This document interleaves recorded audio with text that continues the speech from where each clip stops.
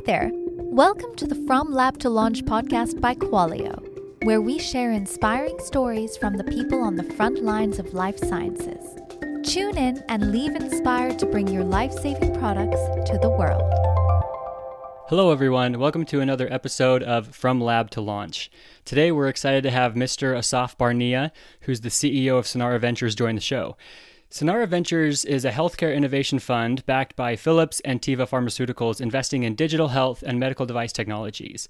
Asaf offers his insight and outlook into bioconvergence in the future from his experience at Sanara, investing in early-stage digital health and bioconvergence companies.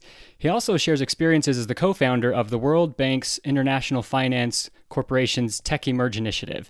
It is a unique acceleration platform that connects healthcare startups from around the world with leading corporations and hospitals in emerging economies. He talks about the work done in India, in Brazil, and now Africa. It's truly an inspiring and life-changing work that they're doing over there. In his career, Mr. Barnea co-founded CardioSense, a medtech startup company, served as the CEO of Kinross Ventures, spearheading its acquisition by Hutchinson Water in 2012. He spearheaded business development at Mekarot, Israel's national water company, where he oversaw the establishment of WaTech, the Entrepreneurship and Partnership Center for Water Technologies, where he received the Cleantech Group's Innovation Hero Award. And a unique kind of highlight in Asaf's story is basketball. He played basketball at New Jersey's Seton Hill University, where he and his team won the Big East Championship against Georgetown in 1991, playing in the Madison Square Garden against Dikembe Mutombo and Alonzo Mourning. He played professionally in Europe for years and shares also some parallels between athletic prowess and entrepreneurship. We're excited to have him share his perspective and advice for entrepreneurs today with Robert, so let's get to it. I'm really glad we got a chance to connect. I appreciate you taking the time. I'm sure things are crazy busy. You have a very interesting story, and I think for our listeners, a lot of our listeners are founders and executives in early stage life sciences companies, or even people in companies that are really beginning to scale up. And it sounds like in your career, you've learned a ton of lessons that will be very helpful. So appreciate you taking your time. Where I thought we might begin is if you could maybe tell a bit of your story about how you got to running Sanara Ventures. Sanara was established about 7 years ago as a joint venture of Philips and Teva Pharmaceutical. And they actually were looking for someone to run the show who is independent, not necessarily from Teva and not necessarily from Philips. Yeah. So they called me up, and actually we co-funded Sanara as an early stage investment platform. We invest between $1 million to $1.5 million initially in seed stage companies, which are based in our office actually just 20 minutes north of Tel Aviv.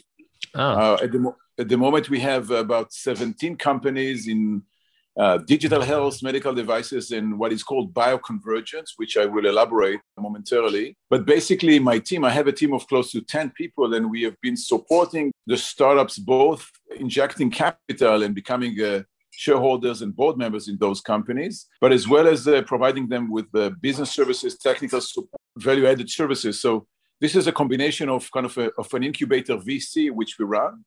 We're now in the process of actually setting up our follow-up fund, which is called Sanara Capital, which is a $100 million fund to do the post-incubation investment, which is basically A rounds of $5 to $10 million typically. Mm-hmm. And this is where Sanara will become more of a platform that can address even later stage companies A and B as well. So you mentioned co-working.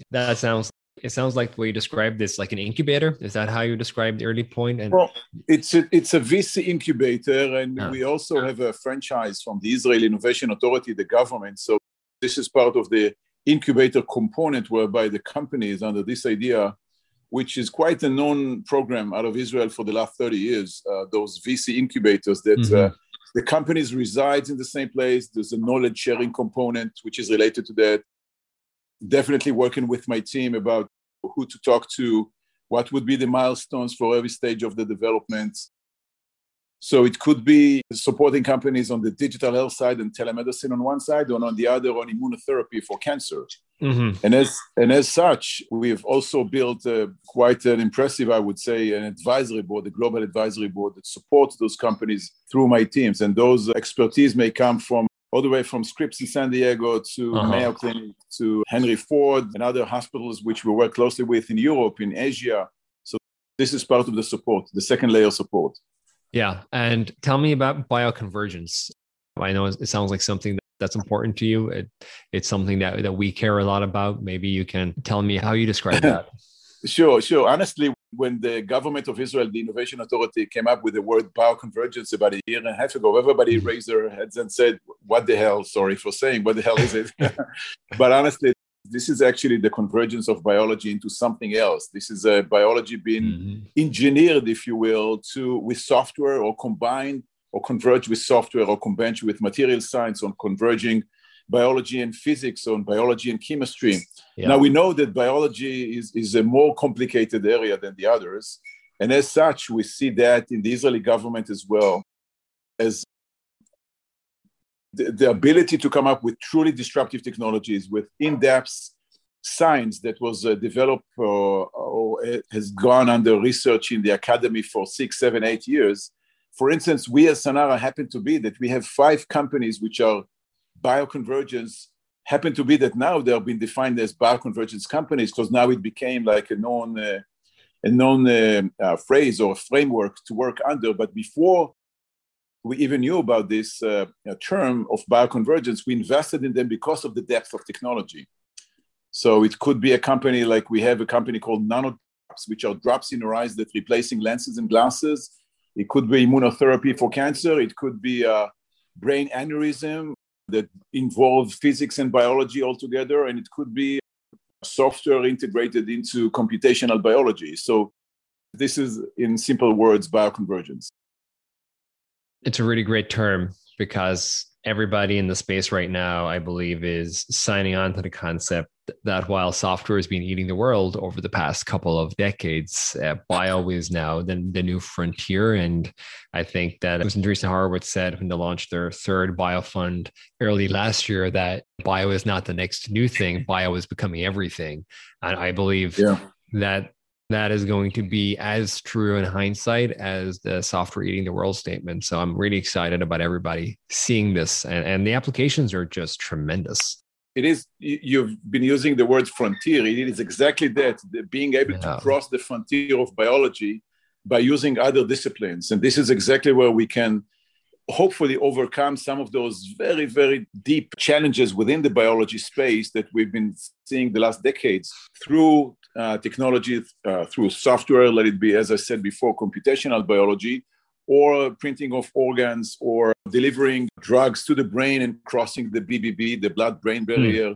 So these are exactly the complexities that bioconvergence is trying to address. Yeah. What are you most excited about in that space right now?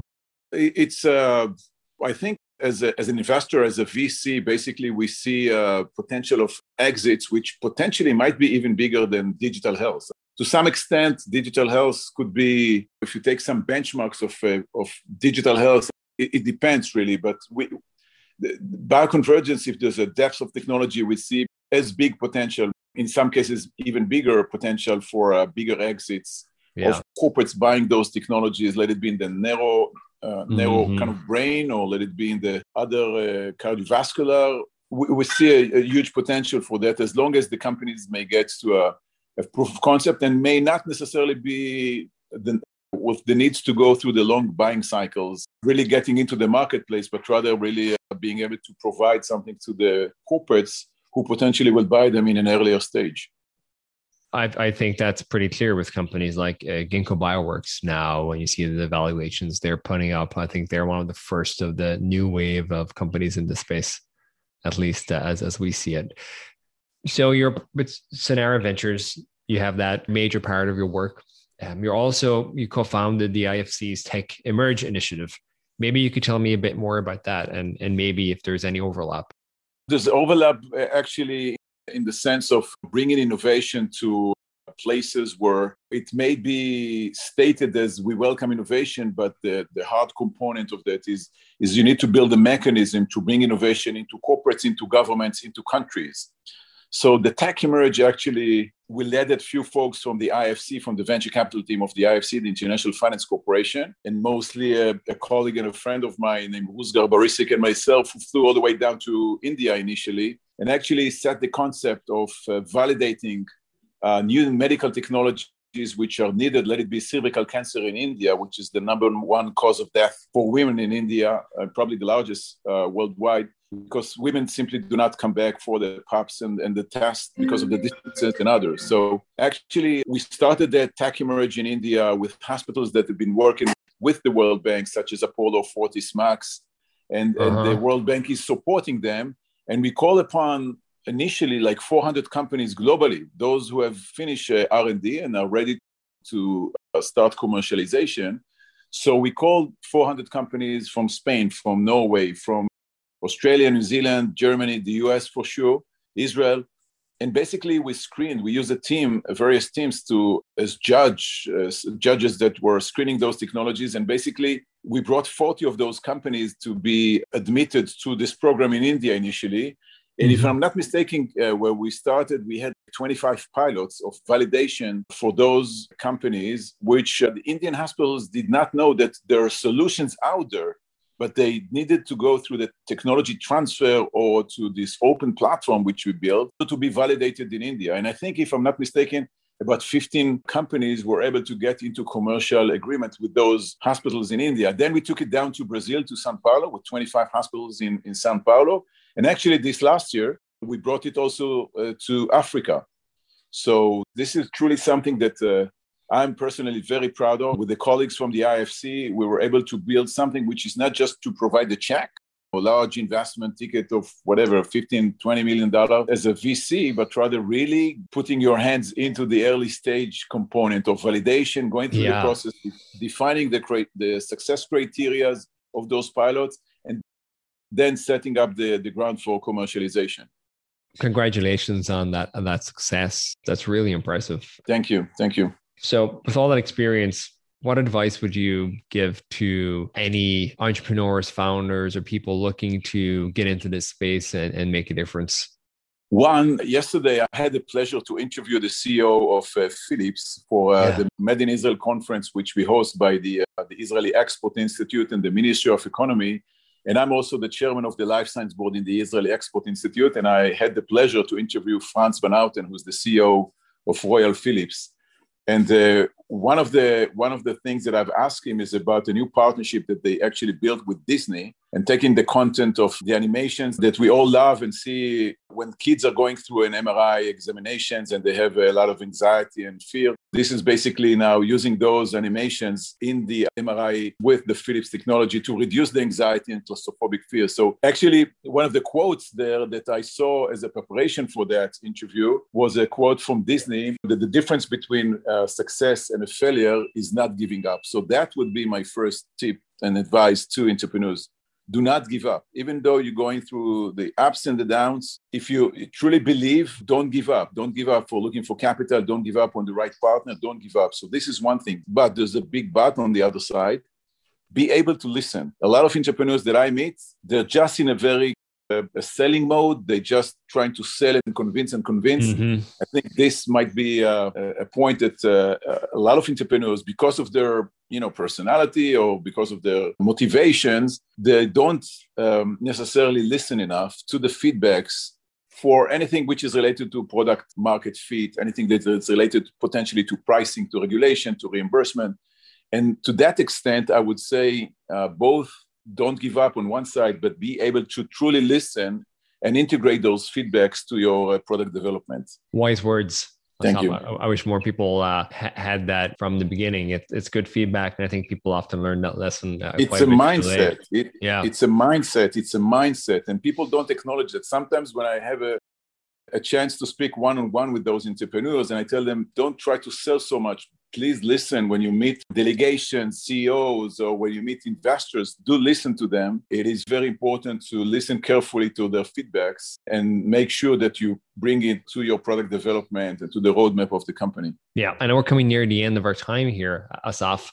Slight change of speed here. I was reading more about your background. It sounds like you were a pretty accomplished basketball player in your day in university. One last question for you. Do you still follow college basketball? Every now and then. I had a great career. I've been playing as a professional for 14 years. I had a very good year at Seton Hall, where with PJ Carlissimo as my coach. And we won the biggest championship. We beat Georgetown with Alonzo Mourning and Dikembe Mutombo in the Madison Square Garden. I have a championship ring. And then after that, I came back to Israel and I was playing as a professional in Israel and in Europe for 13, 14 years. So this is on one side, this is definitely something that I embrace, the career, the motivations, the challenges, the way to handle that and bring it also to entrepreneurship on one side. But honestly, only when it gets to the NBA finals or only to that stage, I simply don't have much time now. And I indulge myself only in very special moments, not necessarily following up all the routine leagues, games in Europe or in Israel or in the NBA, unfortunately. Yeah, it's quite the story. I'm sure there are lots of the lessons learned in elite sports performance and business performance and spotting and nurturing talent. And to your point about listening, I found that the greatest performers are always beginners in any field, and you're always learning. That's probably the superpower I've noticed across the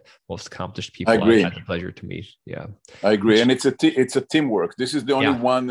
Actually, there's only one poster. We have a very big office in Sanara, and the only one which indicates my previous background is a quotation that I took from Michael Jordan that basically it's a non-quotation, I believe, but there's a big picture in the Sanara office whereby talent wins games, but teamwork wins championships. And this is something that teamwork wins championship. Even though you can be very talented, you may be winning some games here and there, but if you want to win the championship, you have to go into a true teamwork. And this is the one quote that I took from my previous basketball career, and I put it on a big poster and a picture in the Sanara office for those entrepreneurs to make sure that they understand working with us as investors, working within themselves as a team of a group of entrepreneurs as well. I love that. I may steal that quote from you. I guess it's not second hand, it's third hand right now. But thank you very much for taking the time to chat with us today. I wish we had longer. We might bring you back in the future to learn a bit more about that journey from sports to business and just the amazing career that you've had. But for today, thank you very much for sharing. And I'm excited to get this out there for other people who are either wanting to follow in your footsteps or learn more about bioconvergence and this huge shift that's happening in this industry. And digital health. Digital health, of course. Did not spoken much, but this is our actually main vertical. Bioconvergence is the second medical field that we are investing in. So both digital health and bioconvergence are the pillars for the Sanara investment thesis, basically. Thank you so much. Pleasure. Thank you much, guys. Thank you. Take care. Thank you for listening to this week's episode of From Lab to Launch, brought to you by Qualio. If you like what you've heard, please subscribe and give the show a positive review. It really helps us out. For more information about Qualio, our guest today, or to be a guest on a future episode, please refer to the show notes. Until next time.